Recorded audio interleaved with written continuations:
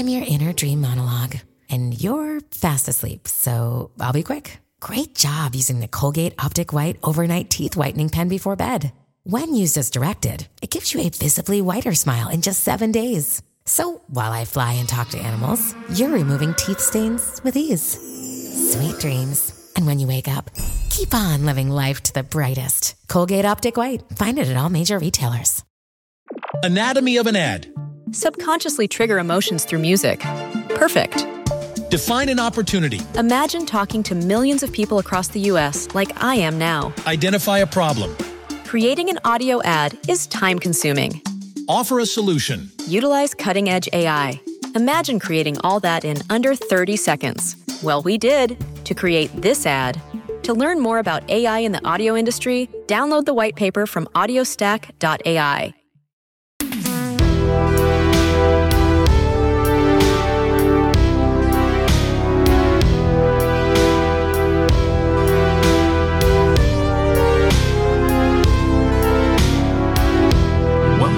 Everyone, thank you so much for tuning into this episode of Potterless, the tale of a 24-year-old man reading a series of children's novels. I am joined by the lovely Charlotte Dow. You may know her as Charlotte 8 Pie from the internet. Charlotte, how are you? I am very well, thank you. Thank you for having me on this magical podcast. I mean, literally magical. It is magical. It really is. It's magical because I somehow lasted many years without reading Harry Potter. I seriously don't know how you got through life without this, like, especially running in our nerdy circle of friends.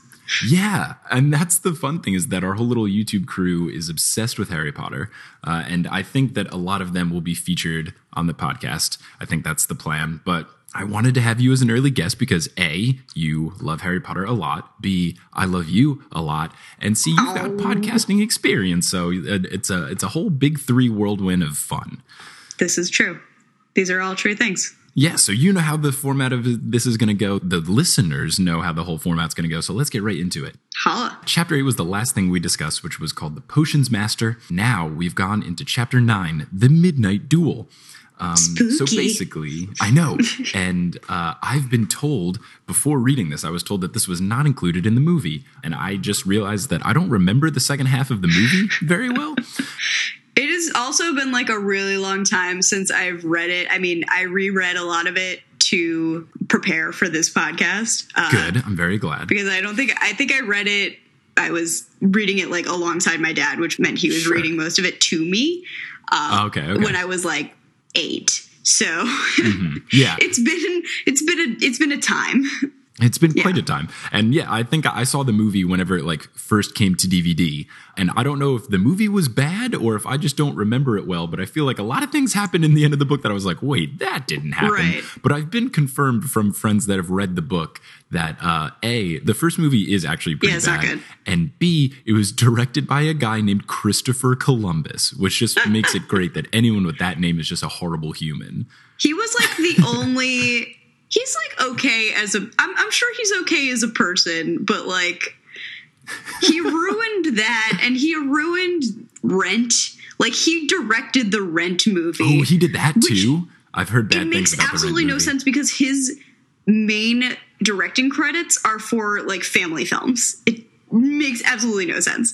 And I think he was like the only American to direct it as well, which you need to have like a bit of a British sensibility. Just proves that British are better at us at everything. Yeah. Okay, let's get right into it. So this chapter starts off with Harry Potter basically describing how much he hates Malfoy, really dislikes him, and it was just like an opening paragraph about how he's like, this guy's the worst. They go outside and they're having flying lessons, which Harry Potter is super hyped for, but they find out that they're like paired with Slytherin, which makes him really nervous because he doesn't want to fly in front of Malfoy and be bad and get picked on further. I don't understand how anybody was getting behind Malfoy other than the fact that he was like rich and his parents are powerful, because he's just a jerk. Like, even by Slytherin standards, he's the worst. No, it's not like he has anything cool going for him. Yeah. All he does is, like, make fun of people in the meanest ways. Like, he's not like, oh, Harry, your hair is silly, or Ron, you're a ginger. He's like, Ron, your family's poor. Harry, you don't have parents. It's like, what kind of awful bully are you? Like, he has those two friends. How are his two friends like, yo, man, like, calm it down. Like, jeez. Like, well, they're pretty awful as well. I don't think any of them like have an emotion, like an EQ. Like they just do not have emotions. Yeah, they haven't really. I don't know that those two characters have said any words aside from the narrator just describing them as being behind Malfoy and laughing when he laughs. It's like Crabbe and Goyle were there. They were like both very large. Yeah. So anyway, he doesn't want to make a fool of himself in front of Malfoy, especially since Malfoy talks about flying in Quidditch and being good at them all the time. Harry hasn't been getting any mail, and Malfoy takes notice to this. So Malfoy, of course, has to go and be a dick about it and, brag to Harry that A, Malfoy gets a lot of mail because he's spoiled rotten, and B, Harry doesn't get any mail because he doesn't really have, a family. So they don't send him things. Malfoy is sure to remind everyone about this fact. Professor Hooch, which, by the way, amazing name. Amazing really name. And like in the books and the movies, she's like the perfect British like lesbian gym teacher stock character.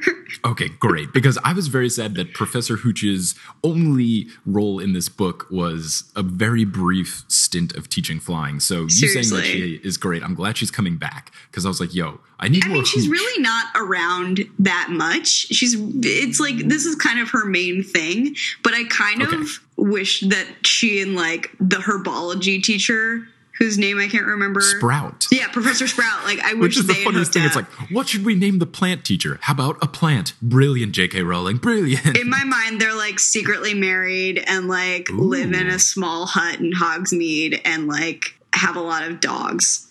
Wow. Okay, I'm excited. I'm excited of that thought, and also I know Hogsmeade exists, but I have no idea what it is. Right. That doesn't really come into play until like the third book.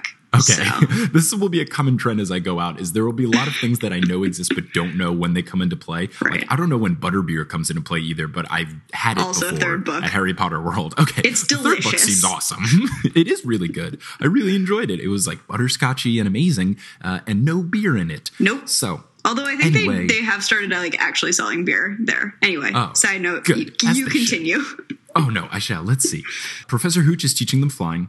Neville begins to fly, and he can't control himself. So he flies super high and falls off and breaks his wrist. Classic Neville. Yeah, classic Neville. I'm really excited to see how he turns into super attractive Neville Longbottom by the end of the book, or by the end of the series. Malfoy steals his Remember-All, which is like this little white spherical thing that he got in the mail from his parents. It's supposed to remind you when you've forgotten to do something, but it doesn't tell you what it is. So I don't see the purpose of this thing at all. Yeah, like, Joe, you really didn't think of the logic behind this thing. Like, it just doesn't make any sense. I want to give J.K. Rowling the benefit of the doubt that this was written in as a joke. Right. And even if it was accidental, it's pretty funny to be like, oh, what's this magical thing you have, Neville? It tells me when I forgot something. It's like, it's the worst feeling is when you're like, what was that thing I forgot to do? And now you have a physical object that tells you that. I guess it could work as, I'm trying to think of it as in like a real world application. It's like when you set an alarm on your iPhone and you give it a very vague name and you're like, oh, I'll remember what Dorito means. And then you don't remember it. I think whenever I like realize I've forgotten something, it causes me to go back and be like, what was it? Like I have to process it more. And I'm like, this actually might be helpful to me just to like help me problem solve on my own. Sure. Yeah. So anyway, Malfoy steals that. Harry Potter yells at Malfoy to give it back. And then they get into this flying battle. So they both fly up 50 feet in the air. At this point, Harry realizes, A, I'm naturally really good at flying, and B, I'm much better than Malfoy, because he starts to like get nervous and broom shake and everything. Never been on a broom before. Never been. He's just a natural. Come on. So, like the coward that he is, Malfoy throws the thing into the air and then flies down to safety. Harry does like this intense dive bomb to catch it, and he does. And I was like, oh, cool. This is the foreshadowing of him getting recruited to be the snitch catcher, the seeker on the Quidditch team. I like the snitch catcher better. Oh, man. So then I thought he was going to like audition or try out for the Quidditch team, but no. McGonagall just sees him doing this and then acts like she's getting Harry Potter in trouble. And then the whole time I'm like, she's not going to actually get him in trouble. She's going to secretly recruit him for the team. And that's exactly what happens. Yeah. So she just has like resting disappointed face. I'm not mad. I'm just disappointed. So then everyone just bursts into sobs. So she like takes him into a secret room and is basically snags Wood, the captain of the Quidditch team, out of class. And then, can I borrow Wood? Oh, I didn't realize how amazing that sentence was. Truly. Oh, man. Also, like, he was my ultimate, like, 10-year-old crush. Oh, the how actor could you who not? played He's him. captain of the Quidditch team. He was adorable. Yeah, I mean, come on. Captain of the Quidditch team. Clearly. What's not to love? So brings the two of them into the room and then basically tells Wood, like, hey, Gryffindor needed a seeker. This dude's amazing. He's going to be the exception to the first years can't play rule, which is a very silly rule. I don't understand the concept of that at all. Harry Potter, you will find out, is the exception to literally every rule at Hogwarts. He's also the exception to the rule of Voldemort kills everyone. Also that. So Malfoy challenges him to a midnight wizard's duel, which sounds incredible, and then I'm supremely let down by what happens. So I read that whole chapter and I'm like, no wonder this got cut from the movie. Yeah. At first, when my friend told me that the midnight duel got cut, I was like, oh man, like this is so intense. How could it not be in the movie? And then it happens and I'm like, oh, this is happening. So basically, Harry has no idea what it means. And Ron steps up and was like, yeah, he does. I'm his number 2. And then they leave and Harry's like, what does number 2 mean? And Ron's like, oh, that means I take your place if you die. And I was like, I'm even more excited for this. So the plan is to duel in the trophy room. Hermione is telling them, like, no, don't do it. You'll get in trouble, like the wuss that she is. But Harry and Ron sneak out anyway through the painting. And then Hermione gets locked out of the painting. I'm also confused of how walking through the painting is a door. I feel like I need a visual representation. A hole in the wall behind the portrait, and the portrait like swings open like a door. And then you have to go through the whole. I don't know. It doesn't. You don't like Blue Skidoo from Blue's Clues through the painting? No, I wish that was it. That would be so much better and more magical. Truly. So they're going to the trophy room. Hermione's locked out, and the person that opens the painting is gone, so she can't get back in. The same thing also happens to Neville. So basically, the 4 of them are doing this, and Hermione and Neville don't want to be there at all. They get to the trophy room. Malfoy isn't there, and Mrs. Norris and Filch show up. So at this point, they realize that the whole thing was just a trap.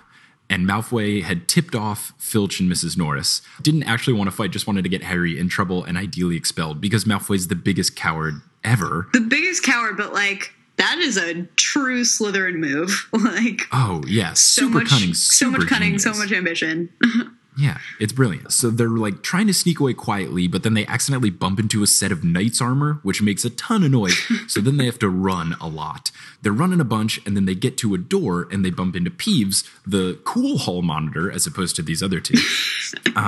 And he basically is like kind of messing with them, like, ooh, I should tell Filch and Mrs. Norris that you guys are here. And they're like, please don't, please don't, please don't. So then he just screams out loud, like, students in the hall, super loudly. And then they're like, ah, shit. So Hermione does a spell to open the door. They get behind the door. And then Peeves actually turns out to be a huge bro and just doesn't actually tell Filch and Mrs. Norris where the kids are. He, Good guy, just kind of messes with the kids and then doesn't. Yeah, and he also wasn't in the movie, right? No, he's not. Like, I think he's one of like the characters that all the fans were like, this was the most glaring omission. Was like no Peeves. I mean, he doesn't serve like a huge plot purpose, but like he's fun, you know? Yeah, and he's kind of a dick, but he's fun. But yeah, in the best way. Like, he messes with both people in this situation, which is great. And, you know, all is well. Right. So they're on the other side of the door, and then they realize that the door that they've gone is the one that's locking off the forbidden corridor of the Gryffindor dorm or the Hogwarts or whatever. So they're in the forbidden thing. So they see that a 3-headed dog is in there, standing over a trap door, and Harry wonders what he is guarding. And he also believes that it is guarding the grubby package, which I have found out on my own that this is definitely the Sorcerer's Stone. Oh, yeah. I realized this while I was describing Chapter 8 to my friend Alex on the last episode. I'm really excited that I discovered the plot of a book designed for 3rd graders. So, super good times. Like, it's very apparent. Yeah, no. At first I was like, I wonder what this package is. And then I was like, wait, I bet I know what this package is.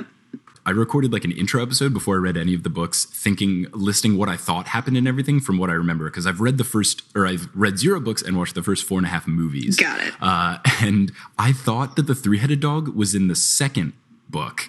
And the Right. giant snake was in the first book. So at this point, when I got the book, I was like, oh, I bet the giant snake is in the next one. There's a lot of like large beasts in the first three large films. beasts in or the first three books dungeony or whatever. areas. Yeah. Because I assume the Chamber of Secrets is similar to the Secret Passageway thing. This is why I think I just like intertwined the first two books a whole ton. Pretty much. And then it just gets like dark and a lot of people die and it gets very adult very fast. Yeah, and that's one thing I'm excited that I haven't seen those movies, because like what I don't know is like the big important things. So that's more fun. Right. Okay, I'm so excited chapter for you. 10. This is the best part of it, is everyone's like, oh my gosh, I wish I'd never read them. Okay, so chapter 10, Halloween. So Hermione is super upset about the whole wizard duel thing and isn't talking to Harry and Ron. Harry gets a present that's flown in by a bunch of owls, which turns out to be the Nimbus 2000 from Professor McGonagall, which pretty sweet. Nice. Because Nimbus 2000, from what I remember in the movies, is gorgeous and beautiful. It's like the Maserati of the Maybach of brooms. Oh, man. So he gets that. Malfoy gets super jealous. And one question that I had is, how did Ron and Harry not just make fun of Malfoy for the rest of the series and the fact that he was too scared to show up to the duel? Like, I feel like that should have been a major thing to be like, hey, you're a giant baby and you're the worst. And that just like never comes up. You're a giant weenie who's just like hiding behind your money and influence. Yeah, it's so absurd. I really don't get it at all.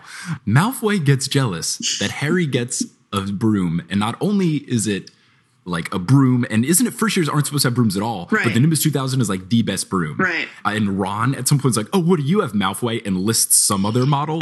And I know nothing, but once he said, I was like, ooh, that model must suck. Like, that's got to be like the Honda Civic of brooms, to use your analysis. Basically, it's a Jetta. Yeah, so then we have an amazing scene where Wood teaches Harry the rules of Quidditch. And this is the part that I was most excited for, because Quidditch, to me, when I wasn't reading the books, that was the one thing where I was like, man, Quidditch is the one thing that I could really get behind. Yep. And then when I was in college, Quidditch is like a big like intramural sport, and my school took it super seriously. Oh, yeah. So even then I was like, this seems really cool. So the basic rules of Quidditch are there's 7 players. There are 3 chasers who throw a ball called the quaffle through the big 3 rings for points. The saddest part of the book happens when Harry goes, oh, so it's like basketball, but with rings up in the air. And then Wood replies, what's basketball? I cried for 30 minutes.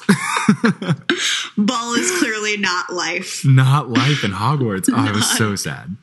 So there's one keeper who basically tries to block the balls from the quaffle from going into each of these 3 rings. And then there's 2 bludgers who tried to knock, the bludgers are balls that tried to knock people off their brooms. And then the position players are called beaters, and they try to hit the bludgers away from their teammates and towards the other teammates. They beat the balls. And they beat the balls. And the best thing is that the Weasley twins are the beaters. And from the little knowledge I know of the Weasley twins, I was like, yes, Yeah, like, they would be the people that just try accurate. to hit people off of their brooms indirectly. So, and then the final ball is the snitch, the golden snitch, which is like a little tiny golf ball with wings that flies around at 1,000,000 miles an hour. And the seeker chases after it. And if the seeker catches it, it's worth 150 points and ends the game, which I think is a bit excessive. Because I don't know that they say how many points you get for a throw through the ring with the quaffle. I want to say it's like 10 points. Yeah, something like that. 5 It's or like 10. either 10 or 20. Yeah. Yeah, it's something, it's not a lot where like basically your team can be garbage. Right. It really just comes down to having a good seeker, which is like not good for a team sport when only one person really matters. Right. But there have been cases of like one team wins, but the other one catches a snitch, but it doesn't matter because like the other team won. You're down 160 and you're just the worst at Quidditch ever. Exactly. So Wood Ireland will win, but Crumb will catch the snitch. That will make sense to you later. Oh, Crumb is the super buff dude from the 4th book. I remember him from the movies. Yeah, buddy. Oh, man. So Wood hits a bunch of golf balls to Harry to practice catching the snitch. I like that the Wizards have golf, but not basketball. Come on, like, get your priorities straight, how Wizarding did you get world. these golf balls, but you don't know what basketball is? Like, Yeah, they're like, what sports should we do? Oh, let's do the lame one. maybe it's because like Hogwarts is in Scotland and like golf is big in Scotland. They probably just like pick them up. Basketball is definitely not big in Scotland. It totally is. Basketball in Scotland? No, sorry, golf. Sorry. Okay, yeah, that makes sense. I was like, basketball. I haven't heard of any great Scottish basketball. I don't even know. Like, do people play basketball in England? I don't even know. They're never very good. So, anyway, so sorry to all the balls. like British basketball players out there. Oh no, all right. I'm trying to. Nicholas Batum's the only one I can think of. So anyway, Nicholas Batum is French. What am I talking about? I don't know. So Harry catches them all, and Wood's like, yes, we're going to be awesome. So it then turns out to be Halloween, and all the designs are up, which seems awesome. Halloween seems like the coolest time to be at a wizard school. Truly. So then you get the classic Wingardium Leviosa scene from the movies, which I remember really well. Ron pronounces it slightly wrong and nothing happens. And then Hermione's like, it's not Leviosa, it's Leviosa. And then can make a feather lift up in the air. Not Leviosa. Like whoopee frickin' do, Hermione. She's still the worst. I'm glad that by the end of the book, she becomes not the worst. But at this point when I was reading this, I was like, I hate her with every fiber of my being. Yeah, I think she's just like, she hasn't really figured out what her place is in the school yet. So she's like compensating by just being a know-it-all. Yep. And I'm like, that's not how you make friends, girl. Yeah, speaking of her not making friends, Ron makes Hermione cry when he says too loudly that he doesn't think Hermione has any friends, which is so mean. 11-year-olds are the worst. Oh, yeah, no. Like 6th, 7th grade, easily the worst time of my life ever. Terrible. So the next day, there's a troll in the dungeons, which is a big deal. All the prefects are leading the houses back to their dorms, so getting all the kids to safety. But Harry and Ron remember someone told them earlier during the day that Hermione hasn't been in class. She's just like crying in the girls' bathroom all day. So when they're on their way back, they're like, oh no, we got to get Hermione. So they sneak around and then see the troll. They also see Snape running up to the 3rd floor. And they're like, I wonder why he's on the 3rd floor. And that's where the forbidden corridor is. So it's super suspect. Oh no. So they see the troll. They lock it in a room. But then they realize the room that they've locked it in is the girls' bathroom, which is literally the only room that they couldn't lock it in. They could have picked any room, and they picked the only one that doesn't work. Ding dongs. So they're like, oh no, crap. So they go in, and then they're like, we're going to have to fight this troll. So Ron throws a pipe at it to distract it. Harry runs around and grabs Hermione. The troll then has Ron pinned, so Harry jumps on its back, sticks its wand in its nose, and then Ron does Wingardium Leviosa, but he knows how to say it right. Thank you, smart mouth, know-it-all Hermione. And then he picks the troll's club up, and it knocks him on the head, knocking him out. Crushed it, Ron. Killing it. Just saving the day. Yep. So McGonagall, Snape, and Quirrell bust in, and Hermione covers by lying and saying that Harry and Ron were only there to save her because she was going to try to stop the troll on her own. Now, I don't understand why she lied this specific way of saying that she was going to stop the troll on her own. Why didn't she just say, I was in the bathroom and I didn't hear people leaving? Right. I've been crying in the bathroom all day. I didn't know. I don't understand I had to why. Pee. I don't understand why she just make this lie that then loses them some house cup points. I know. So super lame. Because of the efforts, Hermione loses 5 points from Gryffindor, but Harry and Ron each get +5 for beating a giant troll. I feel like they should get more than +5. Oh, definitely. They literally saved someone's life. Yeah, I feel like that's a pretty big deal. And reduce the risk for the entire school. Yeah, totally. The 3 get back, they all kind of say thanks to each other and eat dinner. And then from then on, they're all homies. Right. It's said, from this point on, they're all great. That's a really weird progression to go through. It just seemed very fast to me. And maybe it's just because I was reading it from halfway through this time. Uh-huh. But it's just I guess maybe being war bros or something. I don't know. Yeah, no, it does happen super quick. It's literally 2 lines, but I think it's kind of one of those you go through hell with people and you come out on the other end best friends. Exactly. Kind of thing. Yeah. So chapter 11, Quidditch. Hermione has now become more chill. She helps them out with homework, does spells when they're not supposed to, teaches Harry about Quidditch and rules and all these other things. So now she's becoming a homie. Harry was reading a book about Quidditch outside with the squad, and then Snape, who loves to just pick on Harry, takes it away and deducts house cup points from Gryffindor. So Harry wants the book back because he's I need to read up before the first game of the season. I'm pretty nervous about this. So he goes to the teacher's staff room to ask for it back. And when he opens the door, he sees Filch tending to a large gash on Snape's leg while he's complaining about the 3 heads. So this seems super suspect that Snape was in the room he's not supposed to be in. Oh, no. So Snape sees Harry peeking in and yells at him to get out. He thinks that Snape let in the troll, and then he would go into the forbidden room while everyone was distracted. So this is continuing to paint the picture that Snape is the bad guy. Yep. Very heavy-handedly. They're really just laying it on. Yeah, even though I know he wasn't the bad guy, like reading this, I was like, okay, if you're gonna like do all these like super suspect things, it's the classic Scooby-Doo thing, right, where the sketchiest person is never it, and it's always the first person you meet. It's a classic red herring. And it actually tends to hold true in this book because Quirrell, Turban Guy, who has Voldemort living in his head, is the first professor that you meet. Right. It's like classic Scooby-Doo.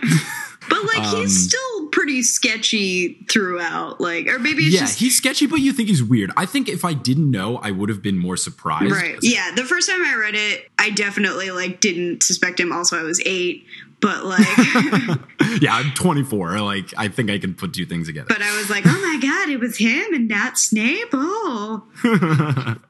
Then it's the first game of the Quidditch season.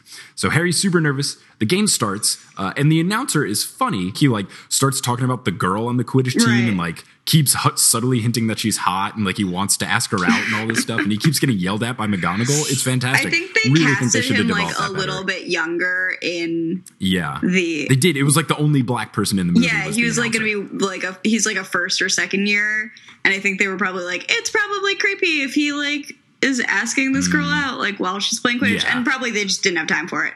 So definitely a miscast. Yeah, but that's like I love Lee Jordan. I wish there was more Lee Jordan. Needs to be more Lee Jordan. Yeah. Lee Jordan spinoff book. Let's get Lee Jordan spinoff book. The kids believe that Snape is messing with Harry Potter's broom because Hermione sees him like whispering when Harry's broom starts like freaking out and he can't control it.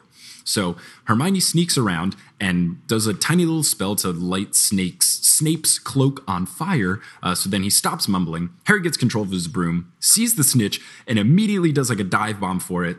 And like catches it with his mouth by accident, but catches it, so Gryffindor wins, which is great. You catch it in your mouth. Then the kids go to Hagrid to say like, look, we saw Snape. You know, we think Snape was in the room with the dog, and we think he was messing with Harry's broom. And Hagrid reveals that the dog is named Fluffy and is his by accident. And he also slips out that he let Dumbledore use the dog to guard the room. So now the kids know that something's up. When they bring up Snape messing with Harry Potter's broom, Hagrid is like kind of weird and awkward and hush-hush about it. And he is also weird and awkward and hush-hush, but accidentally slips out that the only reason the dog is guarding something is because it's the business of Dumbledore and Nicholas Flamel. And they're like, who's Nicholas Flamel? And Hagrid's like, crap, I wasn't supposed to say that. Why did they like trust Hagrid with any secrets at this school? Because he's not really a teacher. He's not really a teacher. And he's like, he will give up information so easily. Like, I don't understand. As we will find out later. Yes, and then we get into chapter 12, The Mirror of the Arised. So it's Christmas. It's Erised. And Harry's super excited. Erised. Okay, good. I was like, I don't know how to say this. It's desire spelled backwards because... Whoa. Good J.K. job, Rowling J.K. proving again and again that she can't name things well.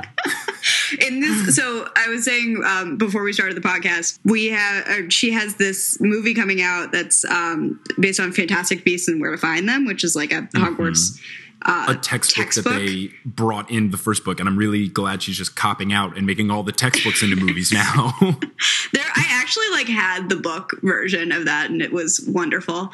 I've heard good things because it has like all these like notes in the margins from like Ron and Harry. Oh, that's super cool. It's really cute. And but anyway, she put all these like stories out on Pottermore as a lead up to it to kind of give us a background of information on the history of magic in North America. Because this one's set in New York. And I'm way hyped. Yeah, it's like some of the stories are a little problematic. Yes. Naturally. But there's one bit about Prohibition and how like the magical community just did not go along with that. And they were like, the giggle water is non-negotiable. Oh my goodness. And I'm like, you can't alcohol call this giggle water.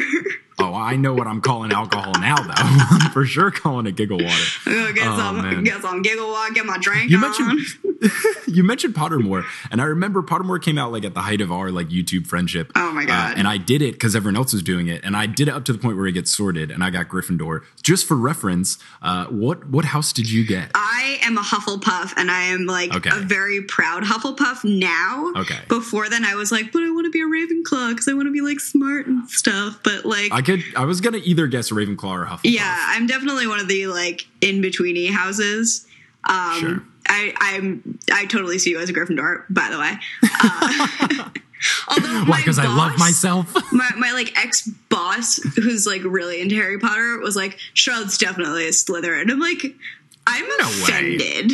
Yeah, I would have been offended too. I could see myself being a Slytherin like a little bit. There's good parts of Slytherin, like you can be ambitious and like not a dick. But yeah, just most people are dicks. Yeah, most of them are dicks. So you are the second Hufflepuff I've had on the podcast. Alex from the previous episode was also a Hufflepuff. Yeah, I really hope I get a Slytherin at one point. I hope maybe Tim will be a Slytherin. Who knows? Maybe.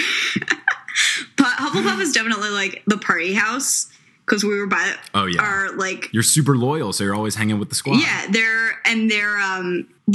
common room is like down by the kitchen. So they're like hanging with the house elves and like eating stuff, and they're just like super loyal and bro. It's basically a frat. So nah, that's what's up. No, Hufflepuff seems super chill. Definitely.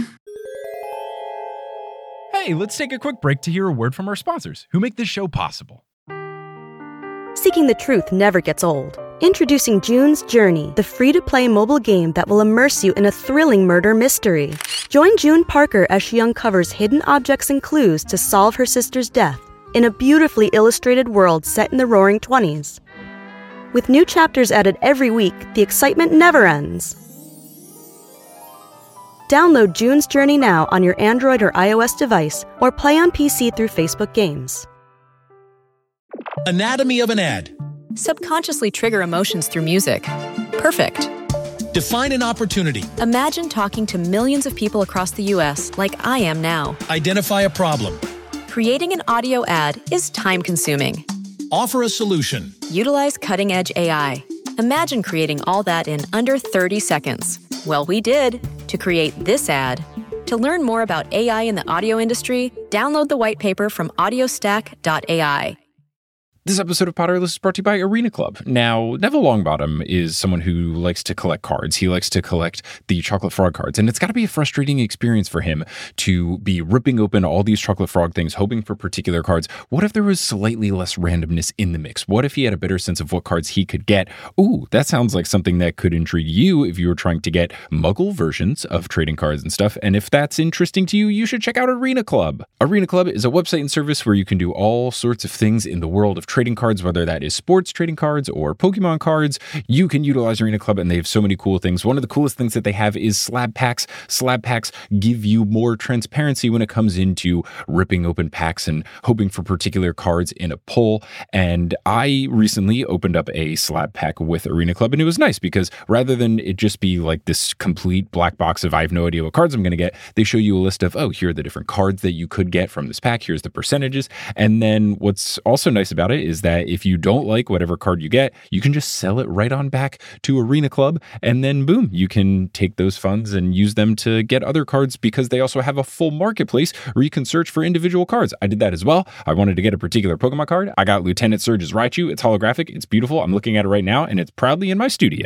Arena Club is a marketplace for card collecting, buying, trading, selling, display, minting, all sorts of good stuff. If you are involved or interested in any sort of card collecting, trading cards, stuff like that, I think Arena Club will be right up your alley. Right now, you can get 10% off your first purchase by going to arenaclub.com/Potterless. Wow, that's a wild offer. 10% off a $400 slab pack, for example. That's $40 right there. Anyways, that's arenaclub.com/Potterless for 10% off your first purchase. So check that out if you want to have a little less randomness in your life, whether it is with Muggle trading cards or Chocolate Frog cards like Neville today. Okay, so Mirror of the Desire backwards. So it's Christmas. Harry's really excited that it's Christmas because he gets to stay at Hogwarts and doesn't have to go home to his awful family. I would much rather stay at Hogwarts for Christmas than like deal with my family. After the way they described it, I would have been like, guys, I'm not coming home.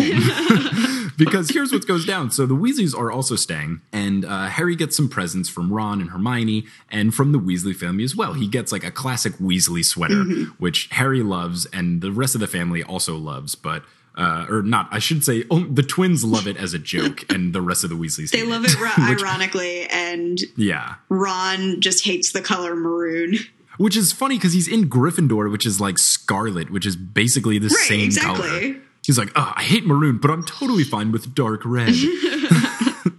Harry also gets the invisibility cloak from a stranger who says, like, your dad left me with this, and you should put it to good use. My initial guess was that Snape gave it to him, but turns out it ends up being Dumbledore, which also makes sense. I thought I was being, like, super gung-ho, because I know Snape in the end turns out to be, like, super cool. Yeah. But I don't think they would have entrusted Snape with, like, any of James Potter's possessions. Yeah, because you learn later in the book that he hated him. Yeah. When he got the invisibility cloak, it was said that it's his dad's, right. And that, yeah. So that makes it even more special. So Harry uses it to sneak through the Forbidden Library because they've been trying to read up about Nicholas Flamel, but they've been unsuccessful because they need to go to the restricted section of the library. Harry first sneaks off by himself to do it, and he tries to open a book, but it screams really loudly, so he runs inside, and when he runs away, he finds this room that has a mirror in it, and this mirror is the mirror of the Erised, and it's got that, like, inscribed on the classroom. I think it's on the door. Yeah, I think it's supposed to be in, like, well, it's not in runes, because runes is, like, its own character system, but anyway, it's like some language, but it's not Latin. Yeah. So they get there, and he sees the old mirror, and when Harry looks at this mirror, he sees a bunch of people standing behind him, but when he turns around, they're not there, so he can only see through the mirror. And at first, he's confused of who he's seeing, but then he realizes that it looks like him close enough where he's like, oh, this is my mom and dad. And he tries to speak to them, but they can't say anything. They can only wave to him. So he kind of like chills and looks around at them and feels like all nostalgic, and he starts to remember the death scene again. That, like, anytime he learns something about something that was present during the part where his parents got killed, right, he like remembers it more. So that happens. Which is like kind of weird because he was literally a baby. I'm like, how are you making memories at this point? But like, that's pretty. Hey, like watching your parents, magic. Get murdered in front of you. I think that kind of sticks usually. Probably a little bit. He ends up going back to his room, and then the next night, Harry brings Ron along with him with the invisibility cloak, and they're not even going to the library due to the Flamel thing. They just go straight to the mirror room. When Ron looks in the mirror, he doesn't see Harry's parents, but instead he sees him holding a Quidditch cup for being captain of the Quidditch team. They kind of realize it's like, oh, this mirror, like, we see different things. But then Mrs. Norris, the cat, notices them, so they have to like sneak away, run back to the room. Thankfully, they're invisible, so that works out pretty well. And also, she's a cat. Yeah. But they were like, I wonder if the cat can see through it. I was like, this would be super intense. Ron's afraid of getting caught, so Harry wants to go back a third night in a row, and Ron's like, no, I'm not going. So Harry goes alone, and once he gets into the room, Dumbledore's waiting there for him, or he like makes himself appear because he can just make himself invisible. Dumbledore explains to Harry that the mirror shows the deepest desire of whoever looks into it. Harry's like, oh, this makes sense of why I would show my parents, and then Dumbledore's like not mad at all, right, because Harry could super get in trouble for roaming the halls, but Dumbledore's like, nah, man, it's all good. And then he mentions that the cloak is like, I forget the adjective, but he says like that majestic cloak or something, like put it to good use. So I should have picked up right there that Dumbledore's the one that gave it to him, but I was like, no, it's got to be Snape, but it wasn't. Also, like, Dumbledore was very clearly like the executor of like his parents' will, because he brought him to the Dursleys and like. Yeah, he did everything. Did all those arrangements and shit. Mm-hmm. So, chapter 13, Nicholas is called Nicholas Flamel. And I was like, I bet he finds out who Nicholas Flamel is. Also, the whole time, I remembered that Nicholas Flamel was a name that was mentioned on the back of the Chocolate Frog Dumbledore, like, trading card. Mm-hmm. And the whole time, Harry's like, I've read this name before somewhere. And it's just like, I'm like, you idiot! Like, it's on the card! I just remember it stood out to me because it calls Flamel Dumbledore's partner, and since J.K. Rowling has now revealed that Dumbledore is gay, I want to know if they're a thing. But then they later reveal that Flamel has a wife, so it's all sorts of confusing. It's a secret, or maybe they're like poly. I don't know. Big old love triangle going on. So Harry takes Dumbledore's advice and stops going to the mirror. So Christmas ends, and then Harry, Ron, and Hermione continue to try to figure out who Flamel is by reading books in the library. But Harry gets like busier and busier with Quidditch practice because Gryffindor's finally raising up in the cup ranks because they're winning a bunch of games. So Harry has like a ton of Quidditch practice, which makes him super busy. And he's at practice and he learns that Snape is going to be refereeing the next game, which has him super worried because A, Snape already picks on him a ton in class. And B, they thought that Snape was messing with Harry's broom. So he's like, what kind of damage could he do if he was the referee? Right. I also feel like he would be doing it super begrudgingly because he does not seem like a Quidditch fan. No, he doesn't seem like he would want to. He doesn't even seem like he'd want to fly. Right. He wouldn't want to fly and does not want to be around children for more hours than he actually has to. So they're hanging out with Neville at one point after Neville gets picked on by Malfoy, and they're trying to tell him like, you got to stick up for yourself more, Neville. And he eats a chocolate frog. And he has the trading card, and he's like, "Oh, I already have Dumbledore. Like, do you want this, Harry?" And then they read the back, and Harry's like, "Oh, Nicholas Flamel." So then he's like, "That's where I saw it." So Hermione's like, "Oh," and runs to her room to grab a book. And Hermione's like, "Oh, I don't know. I didn't think of this before." And they find out that Flamel is like this super old guy. He's like 600-something million. He's like 600-something years old, which is why they were looking in a book like recent. It was like recent stars in wizardry, and he wasn't in there because he's 1,000,000 years old. So they get a book, and they find out that Flamel is once Dumbledore's partner and is the only wizard to make the Sorcerer's Stone.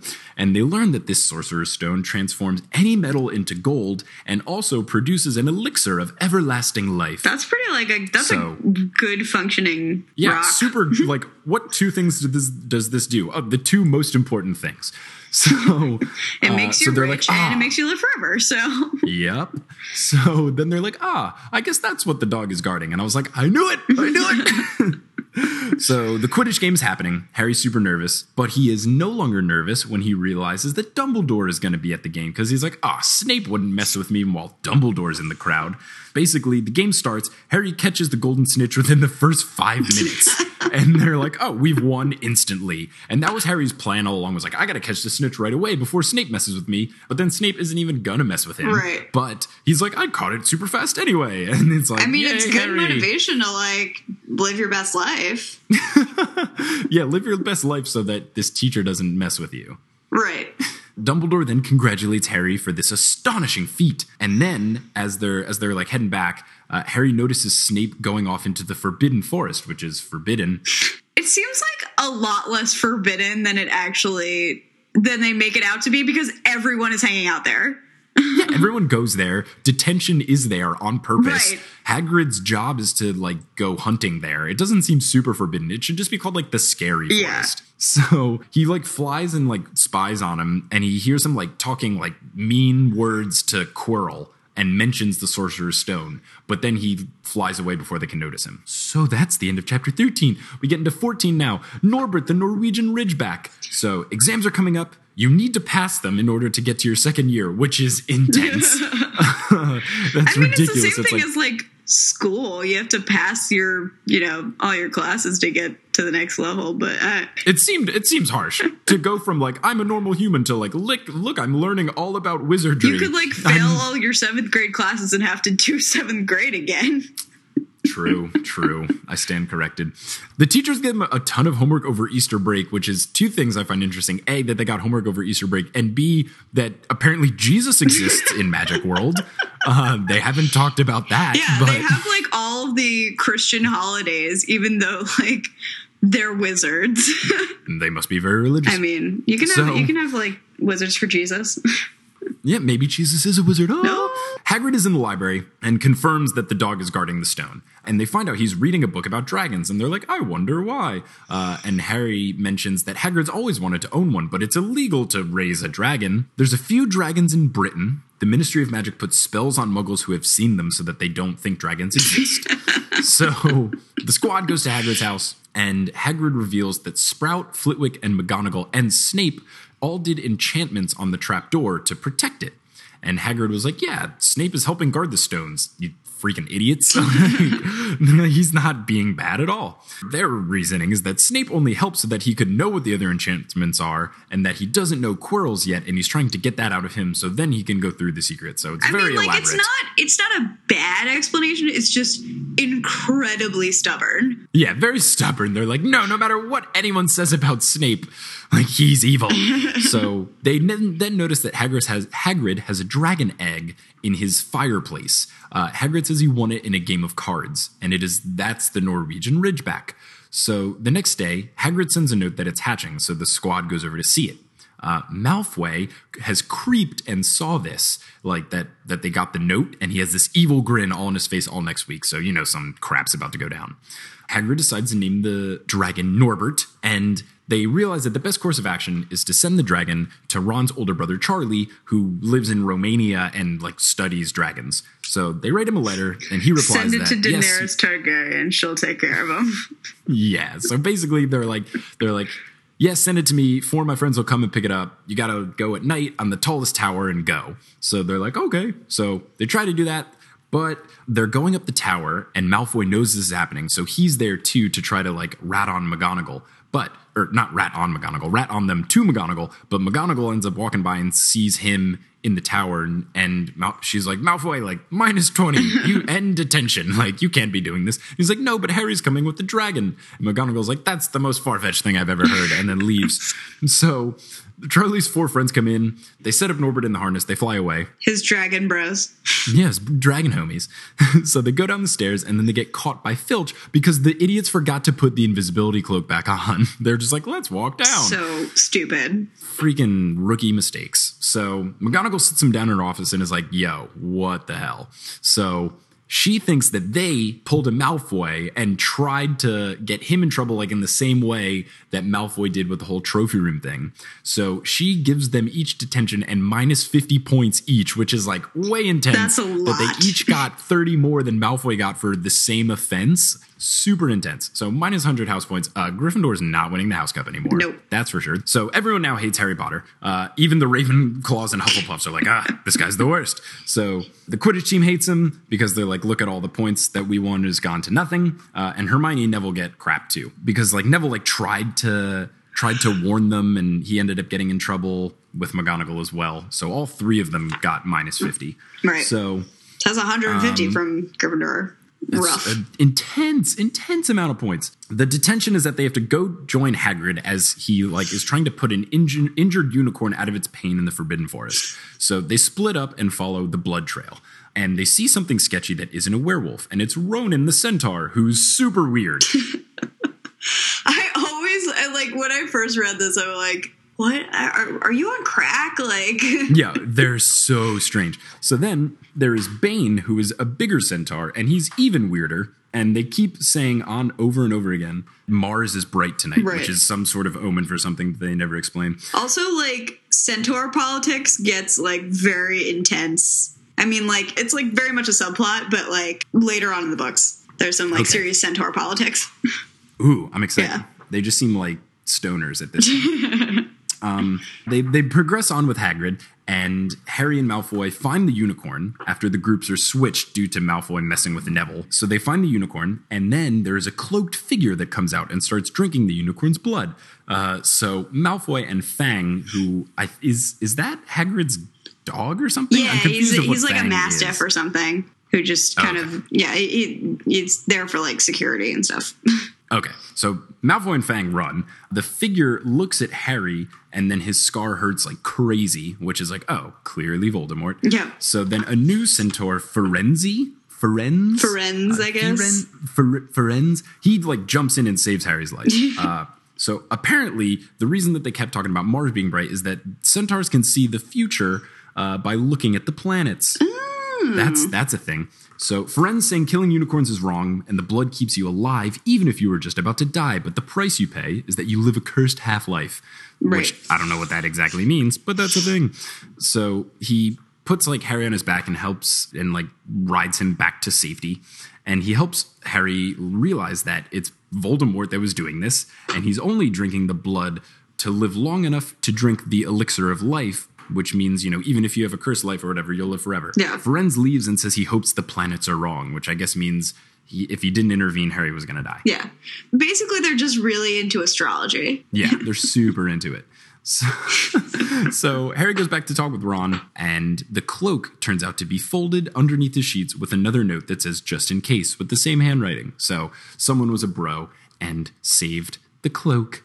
So then you get to chapter 16, through the trapdoor. So it's exams. There was an interesting quote, which is, they had practical exams as well. Professor Flitwick called them to make a pineapple tap dance across a desk. So it's basically like having an like oral exam or presentation or something in like a language class. I just thought it was funny that they called it practical, because in what way is making a pineapple tap dance across practical? So, not practical at all. Also, but fun, definitely fun. Then they get other great finals, such as McGonagall making them turn a mouse into a snuff box, which I assume is a tissue box, and Snape asking them to make forgetfulness potion, which I think is just a really funny play on words. It's like, I hope you didn't forget how to make forgetfulness potion. Like, that's the kind of thing I would do if I was a potions teacher. Forgetfulness like, potion, also known as Fireball. I was going to say alcohol, or what was Giggle juice. What is it? Giggle juice. The giggle juice is non-negotiable. Oh, that's so good.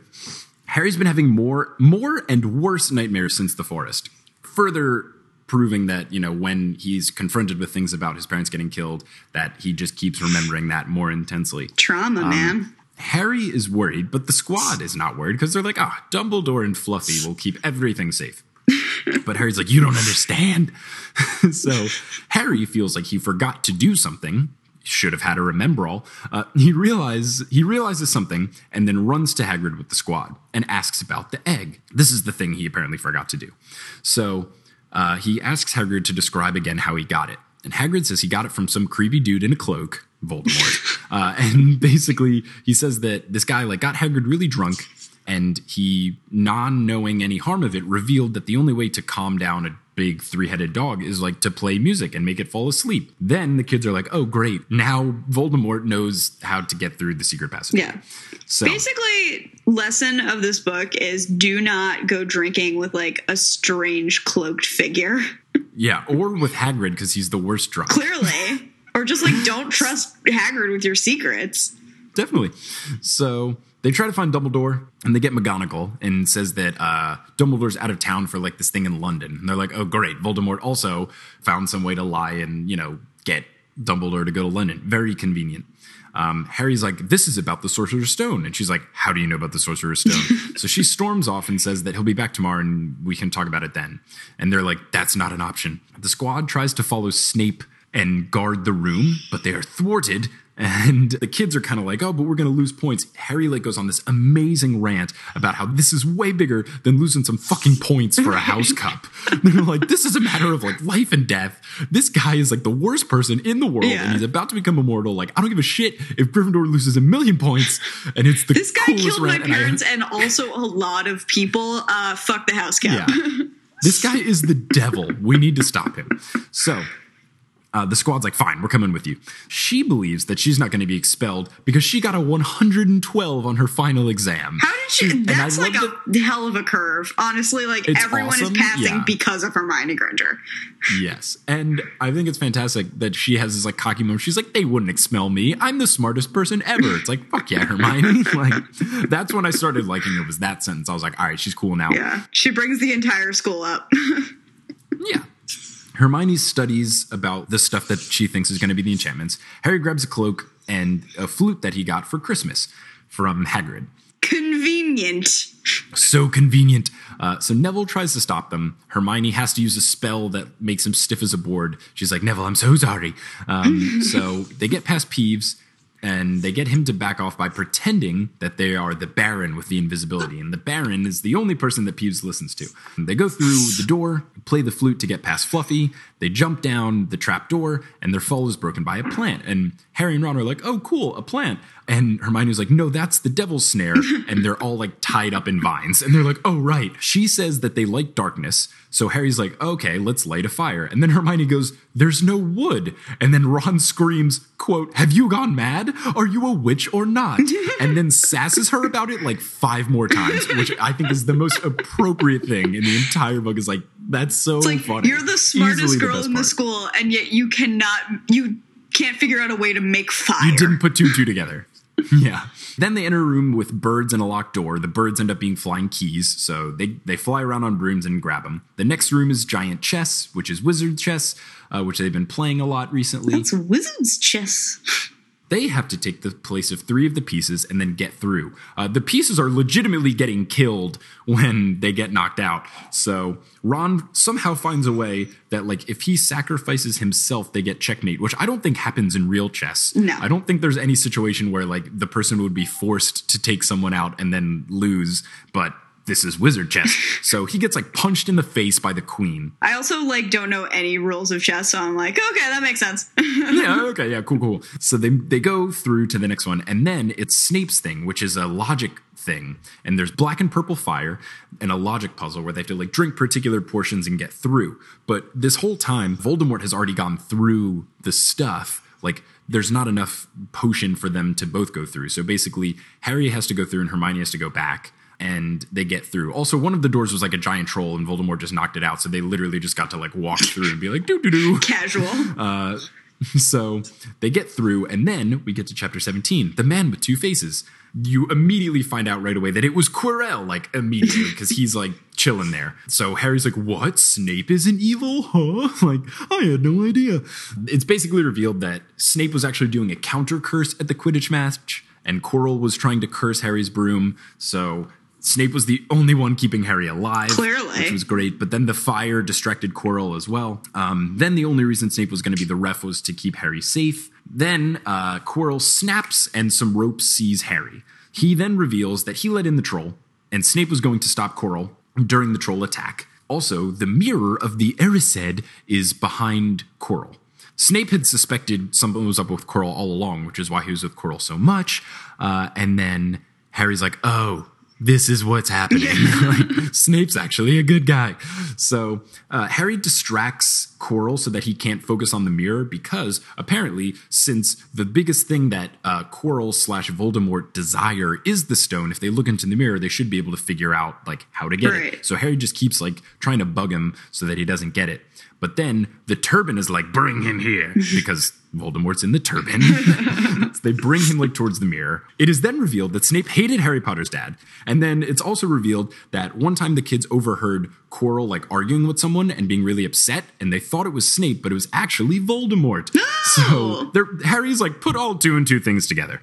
So Quirrell says that he met Voldemort while traveling, and that he was the failed thief at Gringotts, and that Voldemort punished him by keeping a closer watch, which means living in the back of his head behind this turban. So they have Harry up at the mirror, and they're like, Harry, what do you see? And Harry sees his own reflection take the stone out of his pocket and then wink and then put it back in his pocket.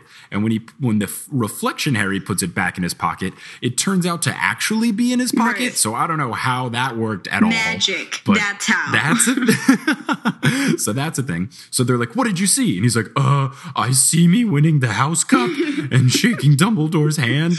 And Voldemort inside the turban's like, bullshit, no. Like, easily calls his bluff. I almost killed this kid. Quirrell dramatically removes the turban and then turns around, and the entire back of his head is just Voldemort's face. Quirrell then grabs Harry, and they both feel pain because, you know, the whole Voldemort touching Harry's skin makes him, I don't know, all sorts of crap. Harry's protected by the power of love. Yeah, that's that, and that is explained later, that the whole thing is the power of love, and it's in Harry's skin. Right. But also, like, the fact that he just keeps touching him and basically was like, I'm going to burn this person to death, basically. Yeah, that is what happens. Quirrell pins him and tries to Avada Kedavra him, and Harry's like, oh wait, if I just, he like grabs his face to push him away, and he like freaks out that it burns, and Harry's like, oh, if I just touch him, he'll die. So Harry, I assume, beats him just by like poking him all over. Right. but then he gets like a stress migraine and passes out. Exactly. He gets like, while he's doing this, he gets like such an intense pain in his head that he passes out, and then he wakes up, and Dumbledore is there. Which I don't know why, but I have the hospital wing, by the way. Yeah, I have this written as Dumbledore is there, LOL.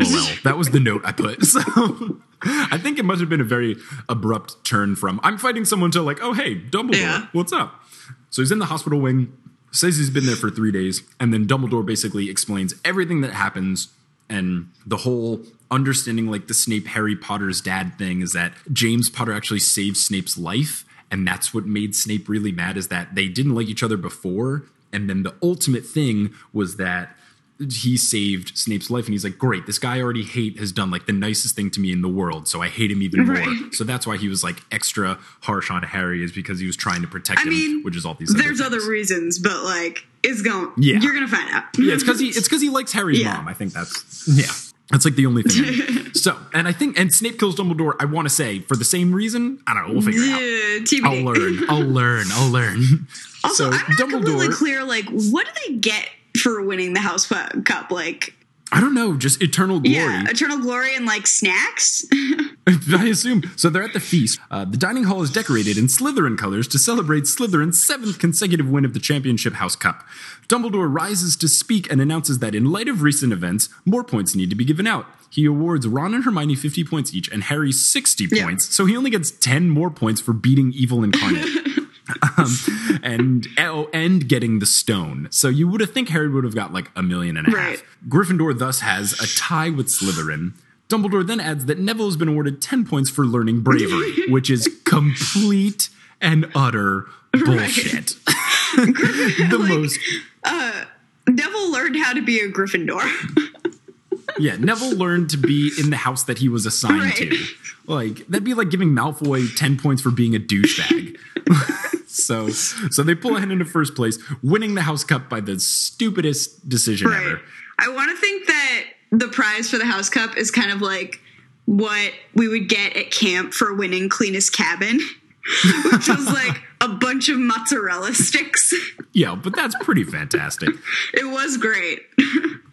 The grades come in. Harry and Ron do well. Hermione's the top of the class. Naturally. And then they all pack Ted to the train station to go home. So Harry, Hermione, and Ron say their goodbyes for the summer. And Harry is home, but he's not like super upset about going home because he's excited to try to use his magic on Dudley. And that's the end of Harry Potter and the Sorcerer / Philosopher's Stone. The end.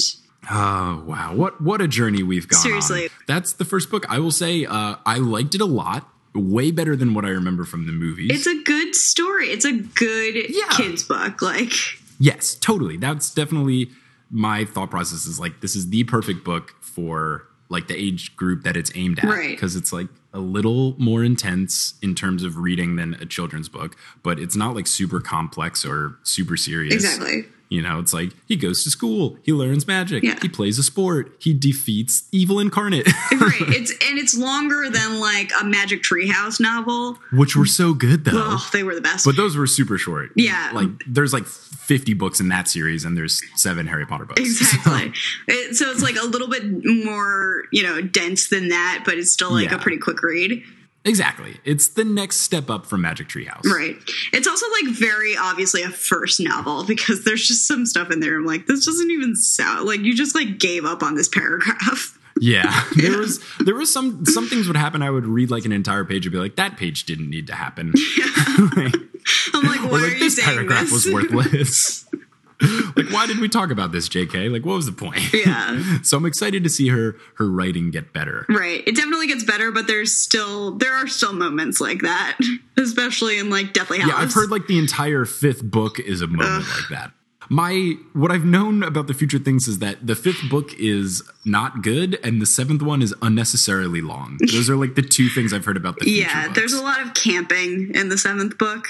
Yes, that's what I heard. It's like someone who described it to me, because I was like, don't tell me anything. It's like, don't worry. They're just going to spend a lot of time in the forest for no reason. And I was like, okay. Yeah, exactly.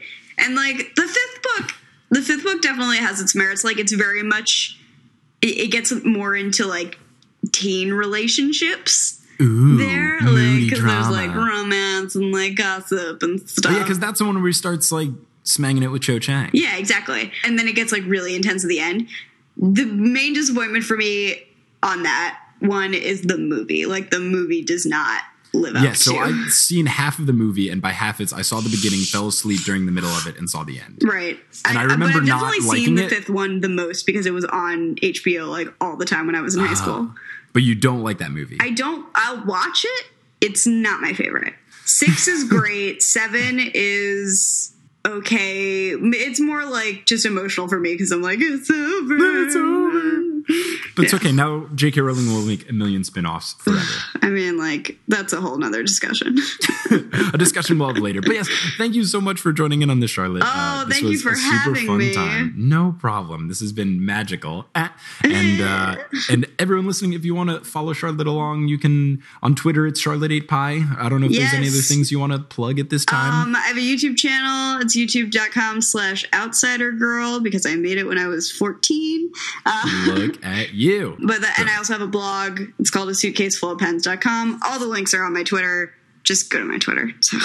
So go to @Charlotte8Pie and just realize what an amazing human being Charlotte is, as you haven't already learned over this like hour of discussion. But thank you so much, Charlotte, for joining, and listeners, thanks for tuning on. And until next time, wizard on, as they say in Hogwarts. Potterless is created by Mike Schubert. It is produced by Mike Schubert. It is edited by Mike Schubert, and it is hosted by Mike Schubert. And the music is by Bettina Campomanes. Thanks to everyone who's rated the podcast on iTunes. That really helps. If you want to join these people, you can do so. You can also follow along on SoundCloud and on iTunes, and you can also follow us on Twitter @PotterlessPod. But until next time, guys, wizard on.